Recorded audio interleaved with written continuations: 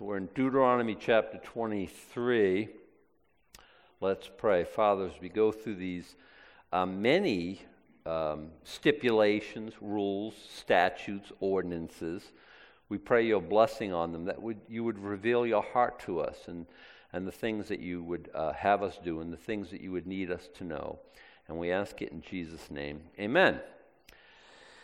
Okay, chapter 23, verse 1. He that is wounded in the stones,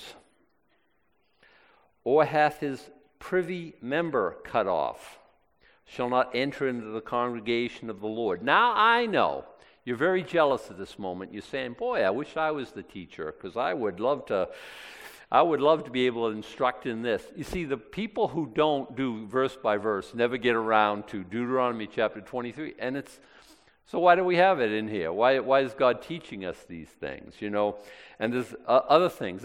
I don't even know if this is the worst of today's lessons. The worst, the most hardest to teach on and keep a straight face.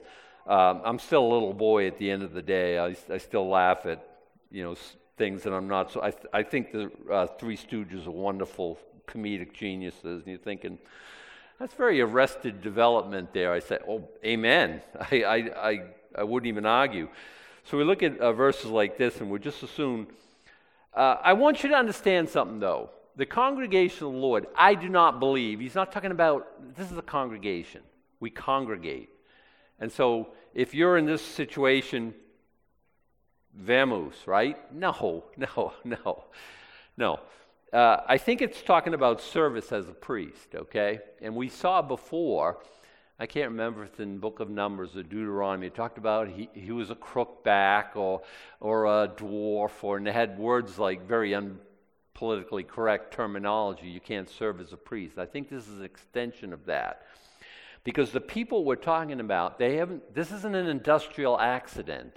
This is purposeful mutilation for the sake of worship. We're talking about false worship, and he says, no, don't mingle this false worship with my priest, my worship. If you want the lowdown on this, there's something I uncovered years ago. I was just in YouTube looking, and there's such a benefit, and at the same time, such a waste of time. And there's so many videos that are so powerful, and there's so many videos that are just not even worth they're horrible. And it's up to you to kind of sift through them all. But one of the ones I would encourage, and I don't generally encourage non-Calvary Chapel stuff, because I'm always a little bit iffy. You're out. I don't say we have the truth, the market cornered on truth. I don't say that, but I'm comfortable with Calvary Chapel stuff by and large. I say that not all Calvary Chapels are created equal. I get that too. But this guy here, and it's called, you might want to write this down, it's called The Fuel Project. You say, why is it called that? I have no earthly idea. The Fuel Project, Know Your Enemy. Now the guy's a youngish man, and he's got a thick Scottish accent. When he says bull, B-E-W-L, he means bull, B-U-L-L. That'll get you. It'll help. It's very good.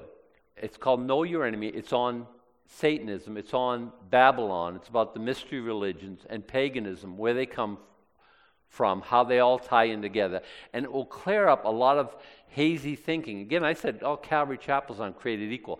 If I'd go to Calvary Chapel and ask people about Islam, and they think like, well, that's just, Allah, that's just a Christian word. Islam, a Arabic word for God. And we all basically, Abraham is their father and he's our father. And they have really hazy, weird ideas.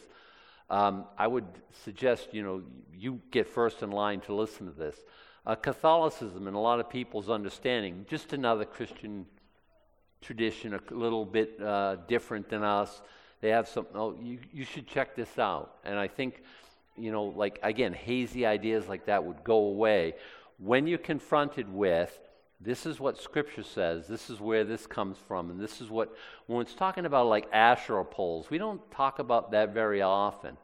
We don't talk about Baal worship. We don't generally talk about Molech. Now, we are here in Deuteronomy talking about these things because God brings them up. But I think a lot of times when we're talking about this, people are like just kind of eyes glaze over. And this study would be, it's like 77 videos, but they're all like 5 to 10 minutes, 3 to 10 minutes. None of them are very long. And you could like waste a half hour, watch 6 or 7 of them, and I think they're really worthwhile. The other thing is a book by Jonathan Cahn that just came out. I perchance, and I'm using my ditto fingers, perchance, I came across this book. I like Jonathan Cahn. I say that reservedly, okay? I'm not saying I like his eschatology or I like his... I'm just... Generally, what he's taught, I think, is he's the guy who wrote The Harbinger, and he's written a lot of things since that I think are worthwhile. That's all I'm saying. This one's called The Return of the Gods. You can go out and buy the book. It was $28, which I thought was a little steep, but that's fine. Or you can watch a few videos because he's given some interviews on like YouTube and things like that, and he gives away enough that you know enough. And then the question is like, why is the world going crazy? Why is it... What? Even liberals, even progressives saying, this is crazy. What's going on now? He shows you what's going on in a way that we're all able to understand it. And it's worth your... Again, if you watch a couple of YouTube videos, Jonathan Cahn, The Return of the Gods, you'll get it. And I would... If I just would teach what he's teaching, it's one, plagiarism, but two, he encapsulated it better than I could. And so I usually don't say this, watch this video, watch this video. Sometimes it's like really worthwhile. And this would really help us to understand. So when we see a passage like it, we'll say, oh, this is what he's talking about. He's not talking about, again, somebody who's hurt in an industrial accident. God's like, hey, you're on your own, too bad, out. We know better than that about God, right? So anyway, you have your wounded in the stones, and yeah, that is what you think it is, or hath his privy member cut off. No priesthood for you. We do this in some priesthoods. They do this not castration verbatim, but we do it in a spiritual way. Celibacy. There's no scriptural basis for that. When I was in Catholicism, I had pre-marriage counseling by a guy who'd never been married. I think it's kind of weird, a little bit, isn't it? What have you got to tell me? God never wanted that, but it just keeps the priesthood at a kind of a level above, us regular people who just do things like procreate and things of this nature. But the reasoning behind why celibacy is such an important thing, again, I said, check out the Fuel Project. I was watching this morning, it was on Catholicism, I think it was part 23, and it just beautifully explained some things that, why things are the way they are.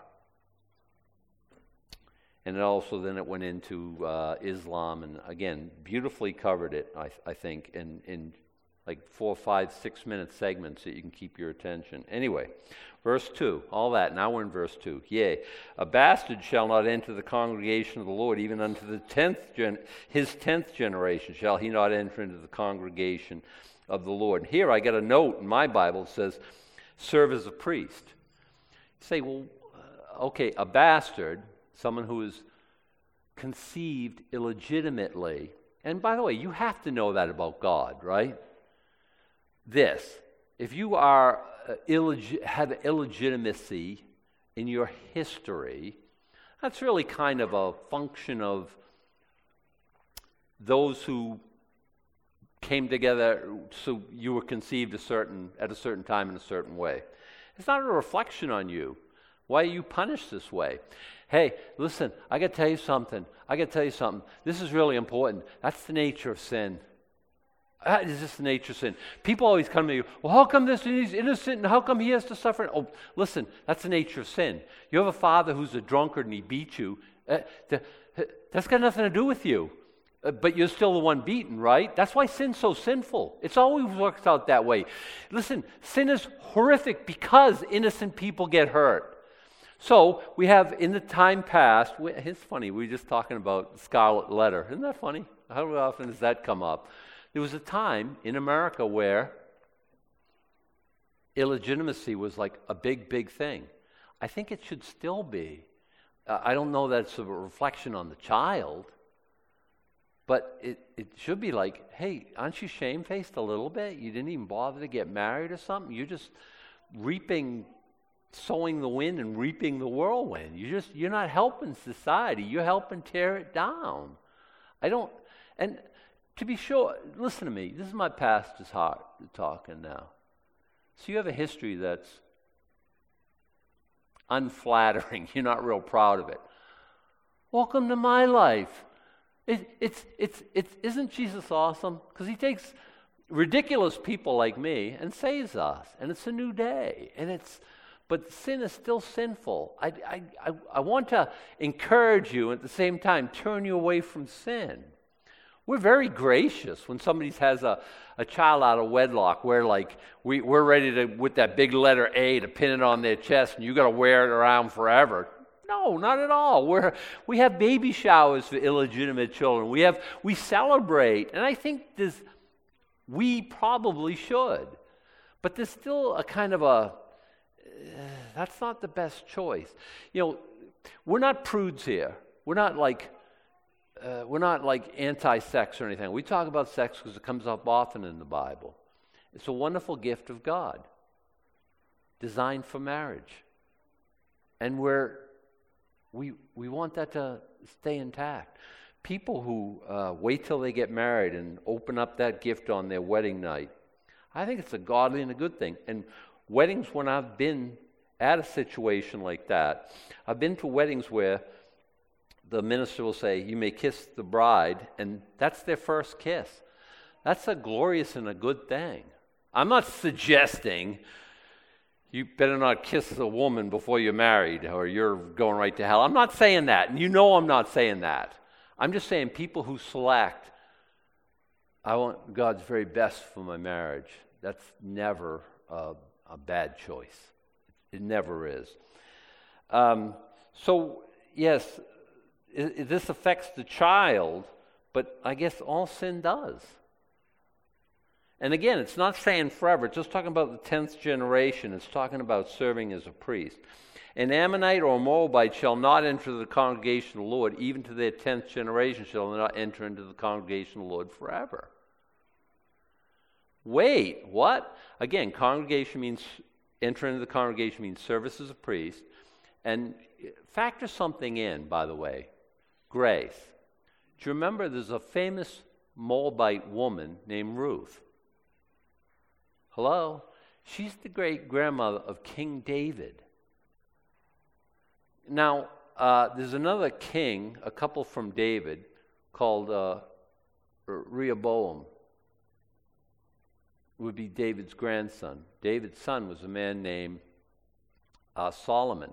Solomon's mother was an Ammonite. So we have both of these people serving as king, a Moabite and an Ammonite. You just can't be a priest, is what God's saying. Okay? And again, talk about an Ammonite. Isn't Rahab the harlot, isn't she an Ammonite? I think so. You can check me on that.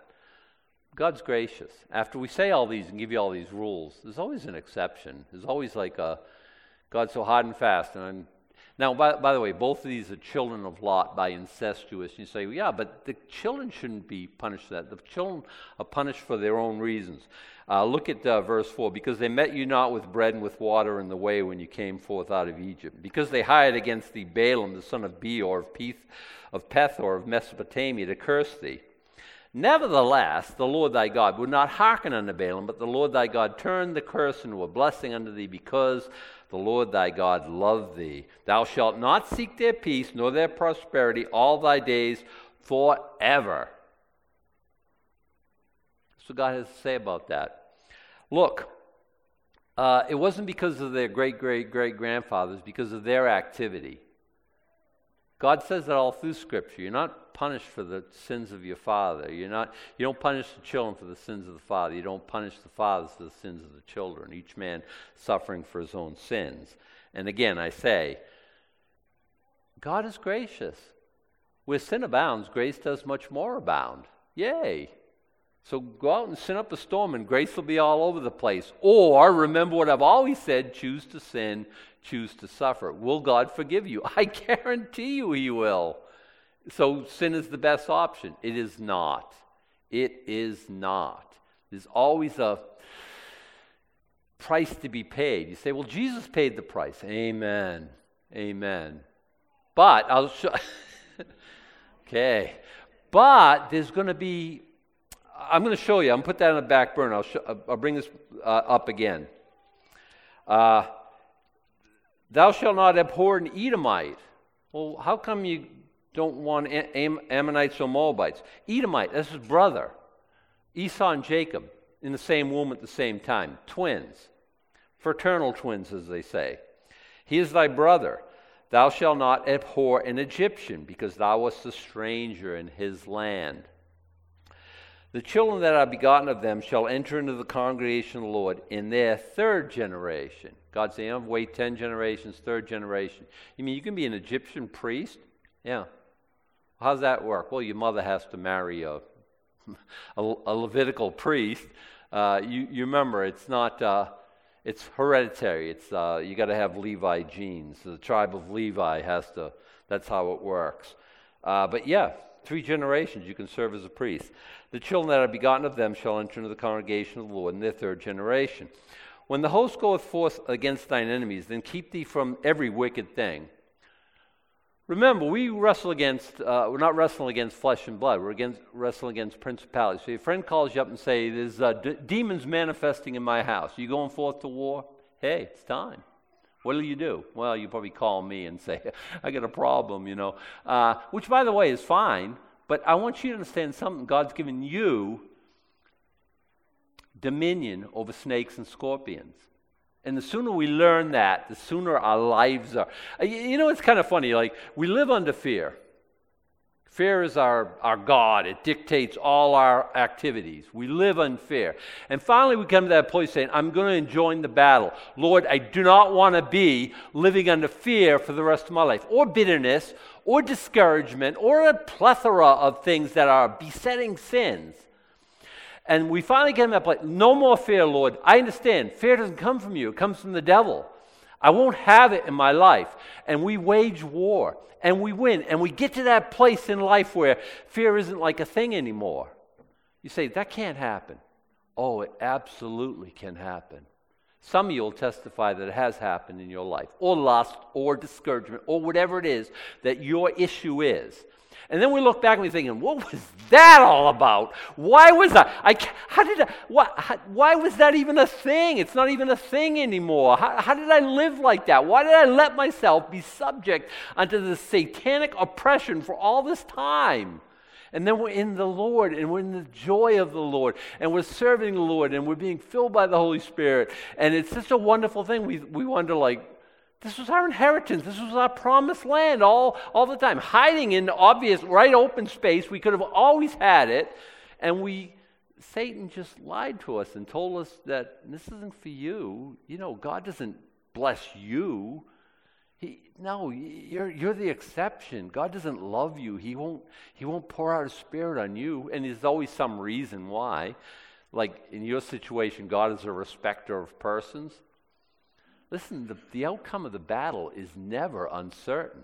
It's never uncertain. And you have to come to a place where you think God wants me to be under Amorites and Amalekites and Moabites and... Really? I'm here to tell you, not at all. Not at all.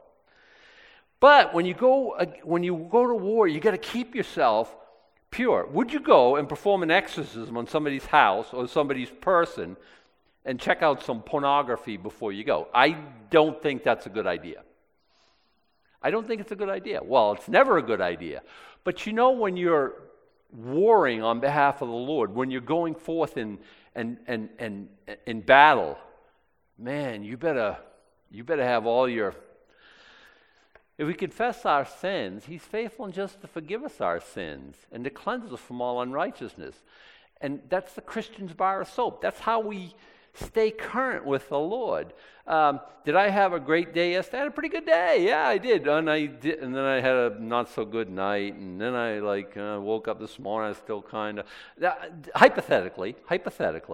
And then, so what did I do? I'm going to share the glorious teaching of the Word of God. I better clean up some stuff. Lord, I've been just a miserable, fleshly.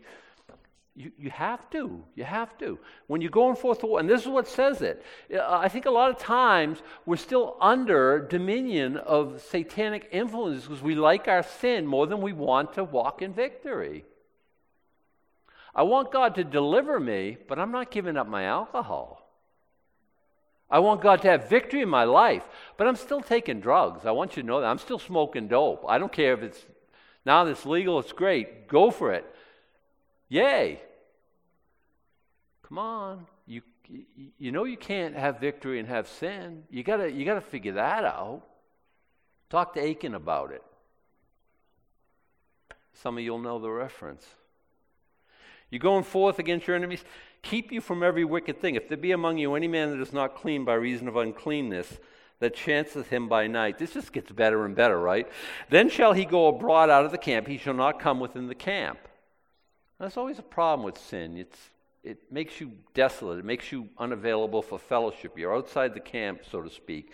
It shall be when even cometh on, he shall wash himself with water, and when the sun is down, he shall come into the camp again. What is that? Sunset is the beginning of a new day in Israel. Hey, it's a new day. You know, don't live on yesterday's defeats or victories. I had great victory yesterday. I was filled with the Spirit, and I was hard charging. I was serving the Lord. I was loving life. That was yesterday. Praise God. But today's a new day. We need new filling. We absolutely do. That's how it works. But it works for sin the same way. Confess sin, be done with it. God's going to be mad at you forever.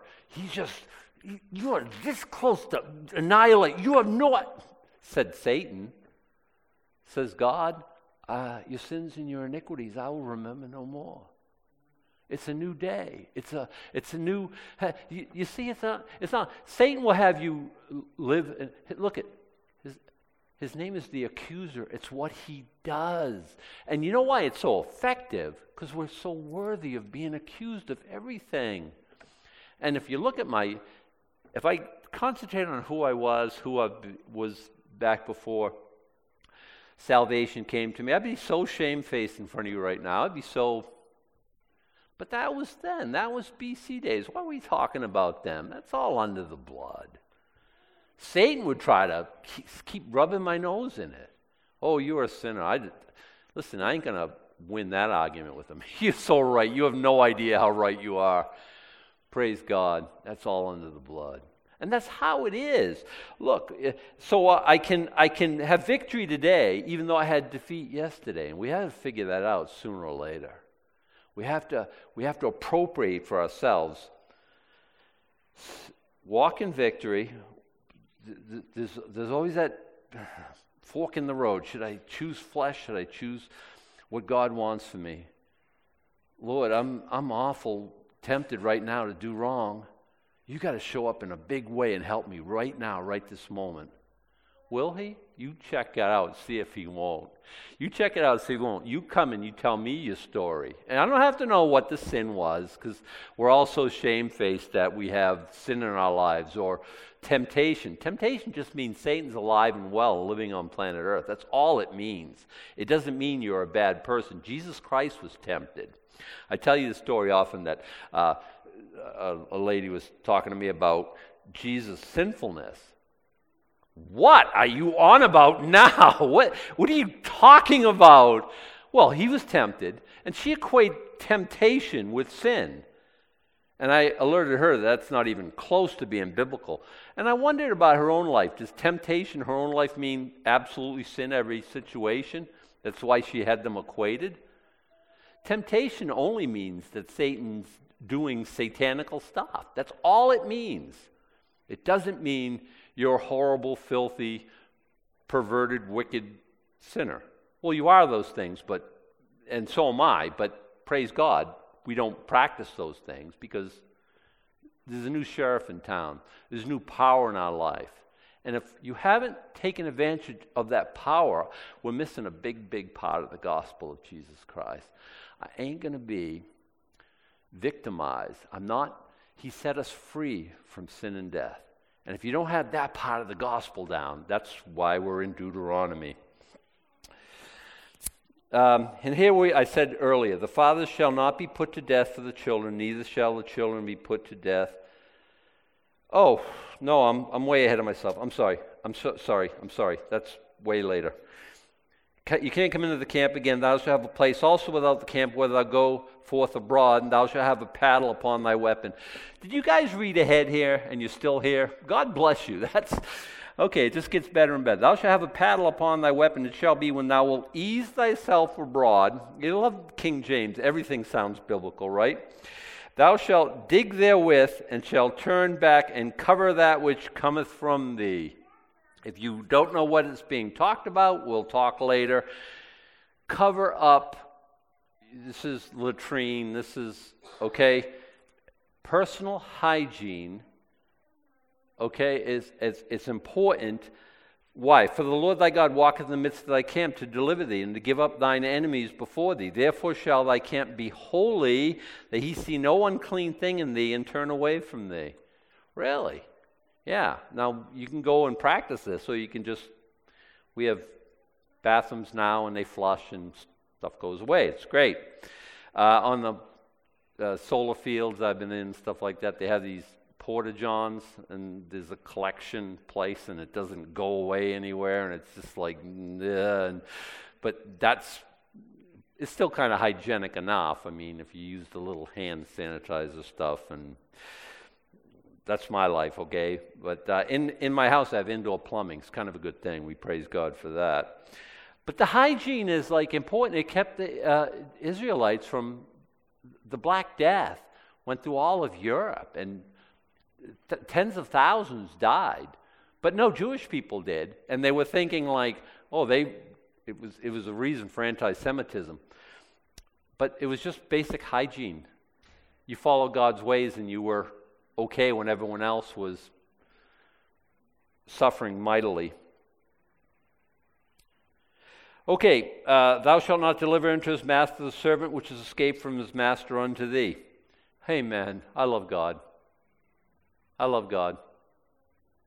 I do. He shall dwell with thee, even among you, in that place which he shall choose in one of thy gates, which he liketh him best. He gets to decide. How do you like that? Thou shalt not oppress him. I remember a debate between a believer and a non-believer, and they were using the text of Huckleberry Finn, where he's going to turn Jim in, and he thinks Huck equates it with salvation. He felt all clean and good inside because he was going to do the right thing and turn Jim in, who's a runaway slave. And if you've ever read it, and by the way, if you haven't, shame on you, and you should. I mean, you should. This is great American literature. Listen to it on LibriVox, download it, and every time they say the N-word, I know, I cringe too. Good, and it's a good thing. It's a good thing that we do.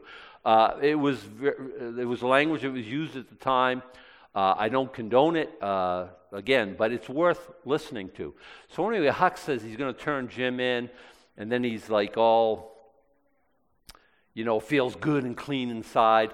And then he remembers all the good times they had on the raft, on the river, and he starts reminiscing, and he thinks well, I'm going to be damned, and I know I'm going to be damned for sure, but he's not, and he goes and lies, and I don't know where Jim is, blah, blah, blah, blah, blah. And so that is why you should reject Christianity. And I think in this, Mark Twain, who was an atheist, a famous atheist, was a buffoon. Before you go and spread your lies and your hatred, 5 minutes in the library would have settled the question for you. Huckleberry Finn was being good and godly by not turning in Jim, and he was being biblical, okay? So enough of that silly thought. If we were alive during the Civil War, I hope we would all be part of the Underground Railroad. I hope all our houses would be stations at the Underground Railroad. I know in my own heart of hearts, I know if I was alive during that time, that's how I would be. Because I know this verse. Any questions? I revere Harriet Tubman as one of our great heroines of America.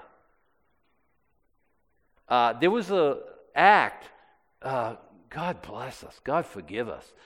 The Supremes, or I don't know if it was a congressional act or what it was, Senate, I don't know, that if you couldn't aid and abet a runaway slave. It was against the law. You had to report and detain and whatever. God help us. And that's one of the things I think where God, look, the Civil War touched every American family. Hundreds of thousands were killed, more than any of our wars.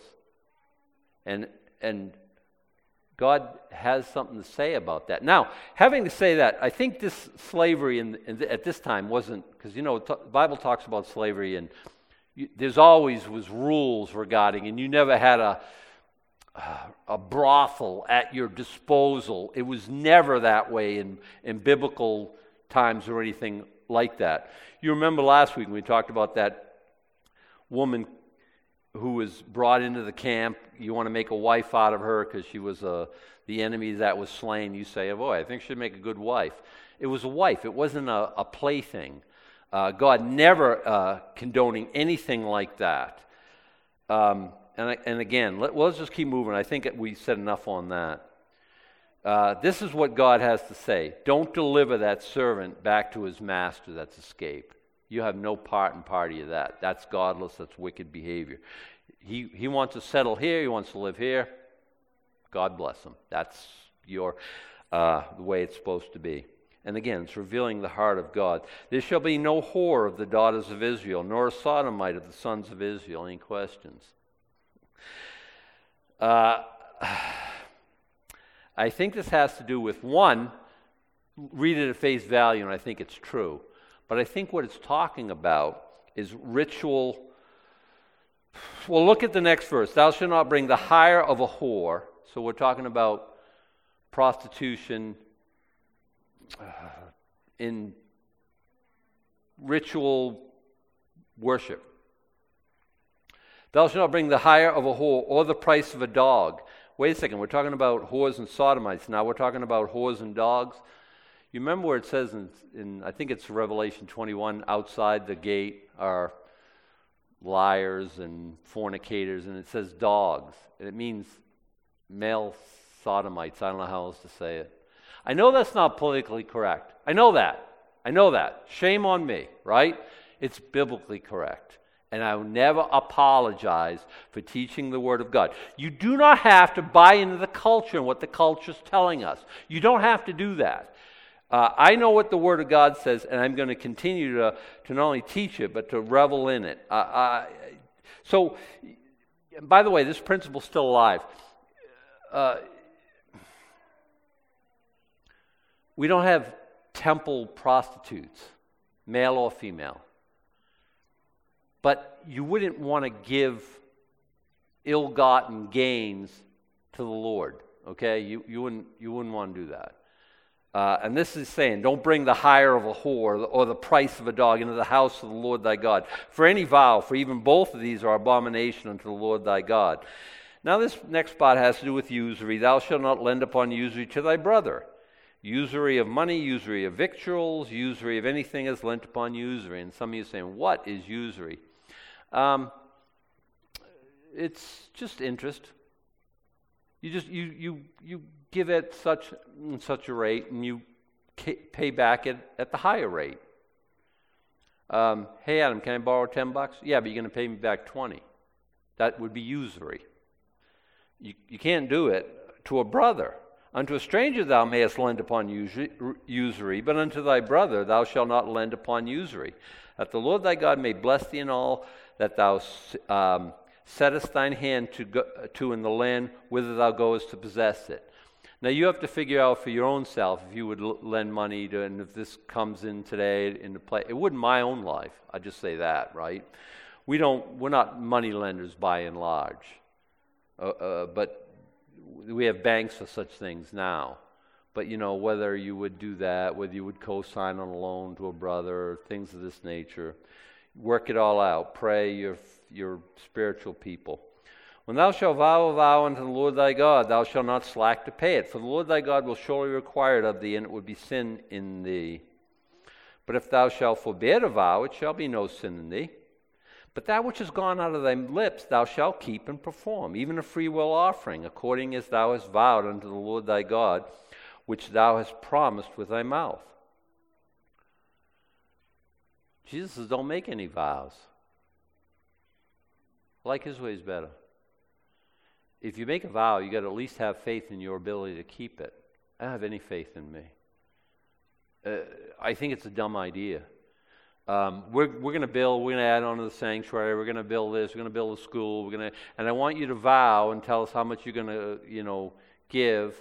And so our building project is built on the promises of men. What an empty, vain thing that is. And I'm trying to get you to do something that the Scripture specifically says don't do. I think churches do err greatly when it comes to things like that. I'll have no part of it. Let yes be yes and no be no. Now, some of you make this thing called an inner vow, if I can put it that way. You're brought up in poverty, and you say, I'm never going to be poor again. And we make this vow, and I think it's a really, really, really bad idea. I know where it comes from. It comes from pain, and I'm never going to have this pain again. My wife was no good, and she betrayed me. I'm never going to trust women again.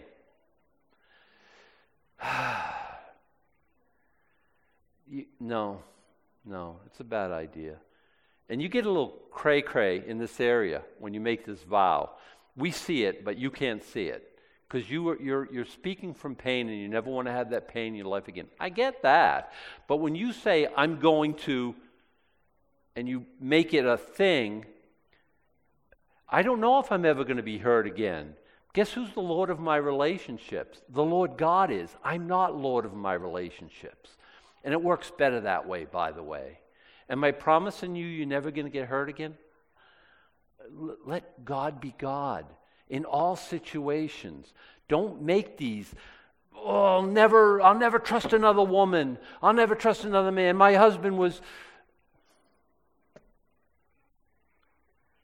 Again, you get crazy in that. We can see it. We try to explain it to you. You can't see it because you're just trust in God. God, I'll never be poor again. I'm the Lord of my finances now. God is not the Lord of my finances. He might make me poor. No, God's the God of everything. Let's just trust in him. When thou comest into thy neighbor's vineyard, then thou mayest eat grapes, thy fill at thine own pleasure, but thou shalt not put any in thy vessel. When thou comest into the standing corn of thy neighbor, and thou mayest pluck the ears with thine hand, but thou shalt not move a sickle into the neighbor's standing corn. What's it saying?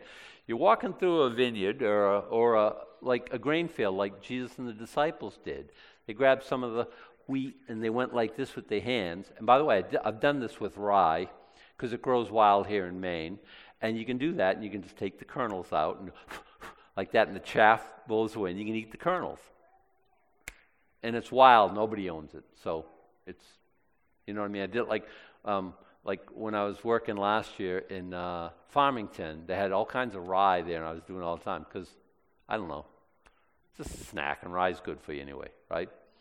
And so you can do that, but you can't bring up your pickup truck. Hey, my neighbor's on vacation, and you're in his apple orchard, and you just fill up your truck with apples.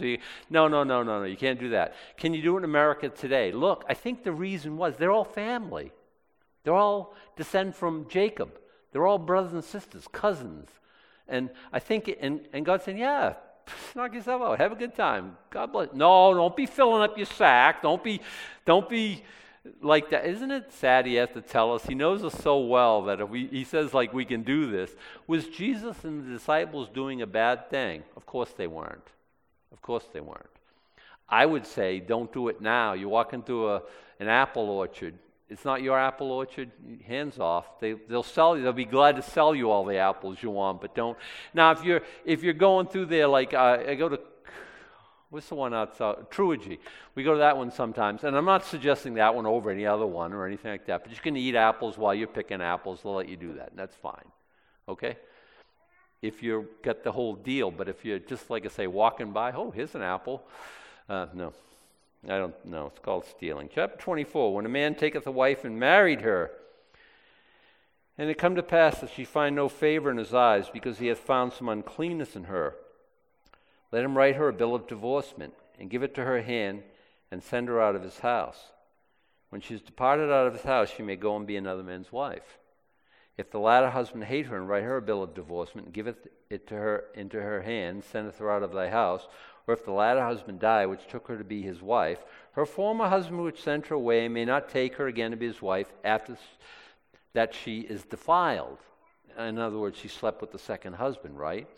For that is abomination before the Lord. And thou shalt not cause the land to sin, which the Lord thy God giveth thee for an inheritance. Very complicated subject. I want to tidy it up with this. Jesus says that, see, there was a big debate on what constitutes uncleanness. Okay? Some said, and some of the priests in Jesus' time had as many as 12 wives. They liked the very liberal translation of any uncleanness. She burned dinner. Get her out of here. So if you hate her, I guess you can just turn the stove up, burn dinner, accuse her, and here you go. Here's your bill of divorcement. We'll talk about this on Wednesday night, so you're going to have to do a little bit of homework. Jesus says that the uncleanness is fornication. We talk often about, it's funny, this week, someone called Suze, someone used to go to church here, and Suze says, what am I?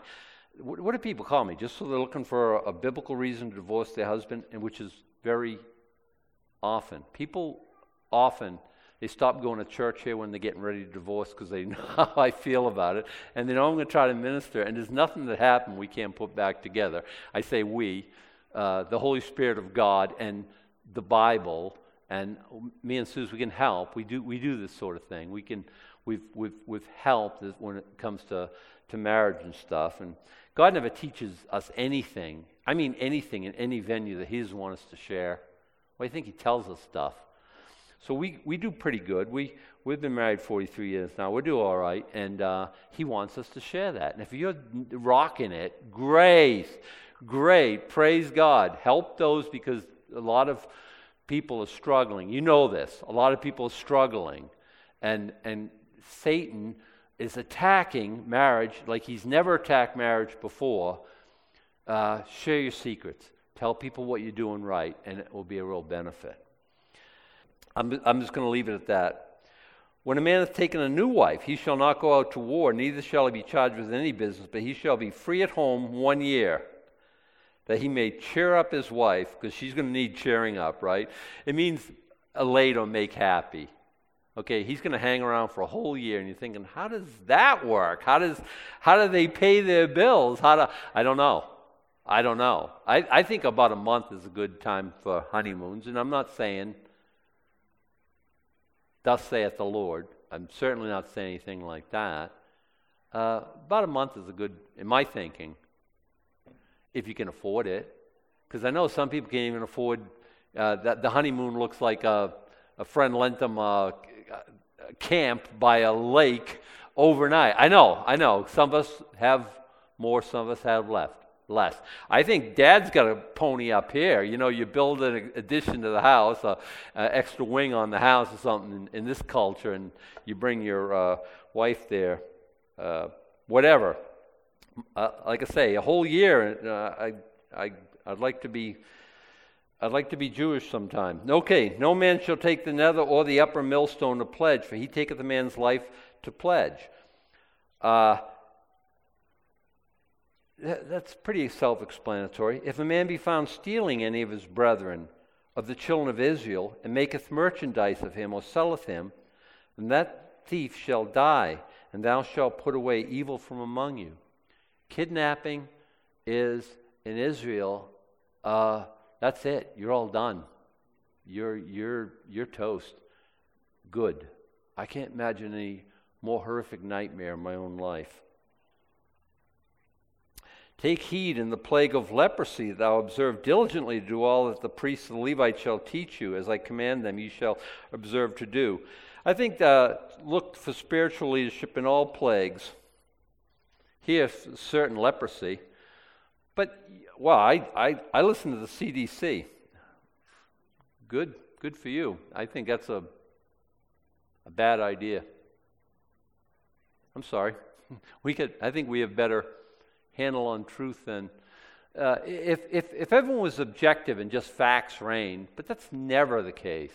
I'm alive 62 years. I'm older than most people here, most everybody here. I've been alive 62 years. Truth is never the outstanding value in America. It never is. It's, well, whose truth anyway? How would you come up with a question like that unless you have an agenda? I think in a plague or anything, God speaks to his people. I think Levites, we need Levites. Do we need St. Anthony? I don't think so, but that's just one man's humble opinion. Probably said too much. I'll catch flack for that, but I don't care. I really don't care. I think a lot of people, frankly, have lost their mind. Now, if you, listen, there's some common sense, and I get that. And I'm not against common sense measures or anything like that. But I think common sense lives in the people of God better than it lives anywhere else. Enough said, I'm going to keep moving, okay? Remember what the Lord thy God did unto Miriam, by the way, after that she came forth out of Egypt. He's talking about leprosy specifically there. When thou dost lend thy brother anything, thou shalt not go into his house to fetch his pledge. Thou shalt stand abroad, and the man to whom thou dost lend shall bring out the pledge unto thee. And if the man be poor, thou shalt not sleep with his pledge. In any case, thou shalt deliver him the pledge again when the sun goeth down, that he may sleep in his own raiment. So he says, listen, you need to loan me 20 shekels. I'll give you my coat as it's worth 20 shekels. I'll give you that as surety, collateral. Okay, fair enough. You give it back to him at the end of the day, is what it's saying here. Again, don't just bless God when you read things like this. He cares about people, what they're sleeping in, and that he may sleep in his own raiment and bless thee, and it shall be righteousness unto thee before the Lord thy God. Thou shalt not oppress an hired servant that is poor and needy, whether he be of thy brethren or thy strangers that are in thy land within thy gates. And at his day thou shalt give him his hire. Pay him every day. Should we do this in America in the 21st century? No, I don't know. We have that withholding thing, which I think is kind of a bad idea. But I understand some companies have to do that. They got a big payroll. It takes a while to process. I get it. We have a guy with a pocket full of money. How many hours you work today? 8. Here's your... I understand that. It was a different culture, and people were living pretty much hand to mouth. And I work for you today as a hired servant. I need that money. I got to go to the marketplace. I got to get resources to go home and feed my family. And God said, I get that. Pay him what you owe him. At his day thou shalt give him his hire. Neither shall the sun go down upon it. For he is poor and setteth his heart upon it, lest he cry against thee unto the Lord, and it be sin unto thee. The father shall not be put to death for the children, neither shall the children be put to death for the fathers. Every man shall be put to death for his own sin. That's why I was accidentally jumped ahead to earlier, and that's what we have to know. If your dad was a scoundrel, if your dad was a good man, it doesn't mean anything. I'm kind of glad we're not like some of us are real big on ancestry, where we come from, who our late greats were. That's fine. Whatever. But me, I don't care if your father was the president of the United States of America. Doesn't mean nothing here. We don't have royalty here, and I kind of like the fact that we don't.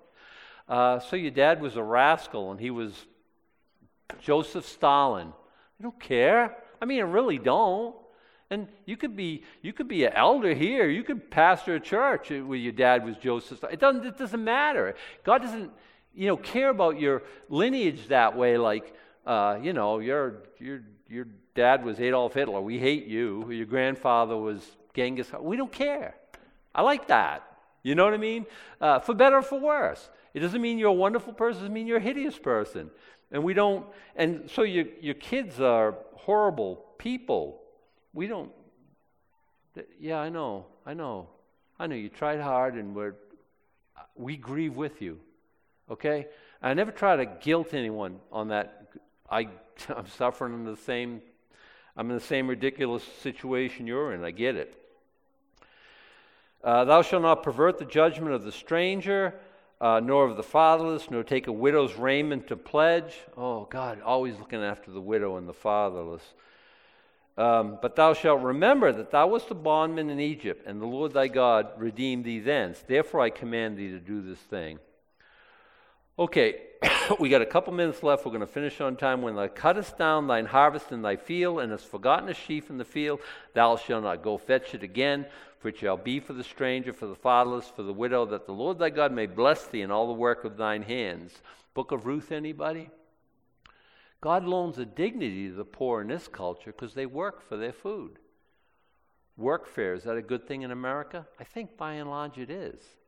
If we take what God wanted. See, Ruth, we found out that she was a worker, Hey, she showed up early. She was working all day. She hadn't taken a break except get some water.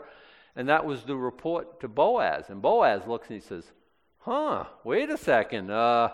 I think our boy's smitten at first sight. I'd love to teach the book of Ruth. I ain't got time for it right now. But it was considered a good and a godly thing. He says, hey, drop handfuls on purpose for her. You know what I mean? Make it easier for her to glean. Looking after the poor and the widow. And it was a blessing to Boaz. And God made sure that Boaz was blessed. Boaz, whose name means strength. And by the way, he's one of the forebears of Jesus Christ, as is his wife, Ruth. Wonderful story. The romance of redemption, some have called it. It's going to be for the fatherless, for the widow, because God's always looking after the fatherless, for the widow. Why? Because there's no man looking after them. That's the problem. So God becomes a father to the fatherless. God becomes a husband to the widow. That the Lord thy God may bless thee in all the work of thine hands. Will he? Oh, yeah. He says in another place, when you loan to the poor, you give to God. I won't. He says, when you give to the poor, you loan to God, and I will repay it. Does he? Yeah. When thou beatest thine olive tree, and thou shalt not go over the boughs again, it shall be for the stranger, for the fatherless, for the widow. When thou gatherest the grapes of the vineyard, thou shalt not glean it afterward, it shall be for the stranger, for the fatherless, for the widow. Thou shalt remember that thou wast a bondman in the land of Egypt. Therefore I command thee to do this thing. Always be mindful of others who have less. And God, this is the way God wants us to be. And he wants us to he gives us resources. And the reason he does is so we can have the fanciest cars, so we can have the fanciest house, so that we can have the finest of all clothes. And God's not against you having a wonderful vacation. I don't think, he knows how to bless. He's a good father. And he wants to just heap blessings on us. I know this about God, but it's not all about us at the end of the day. Neither could it be. I mean, come on, we have to figure some stuff out. He cares about fatherless. He cares about strangers, travelers, the poor, and he wants us to reflect. Now, there was a time when the Church of Jesus Christ took care of widows of their own number. Now we have the government doing it, and we're happy to have them do it, and we're not sure we want that ministry back. But I have an idea that we should be noted for our generosity and our benevolence and our goodness. And when people are really down and out, they should look to the Church of Jesus Christ, and we should be that God's hands and God's feet in that situation, to be sure. Okay, that's all I've got. That's the end of chapter 24. So we'll go on with our study in Deuteronomy. I hope this is a blessing. There's some strange stuff here, but worship, strange to us, the paddle thing, the stones thing, the privy mountain. Okay, we get it. But again, we don't skip verses here, and God's got something to say through all His Word. So our worship team will come at this time. We'll stand. We'll pray. We'll receive a blessing.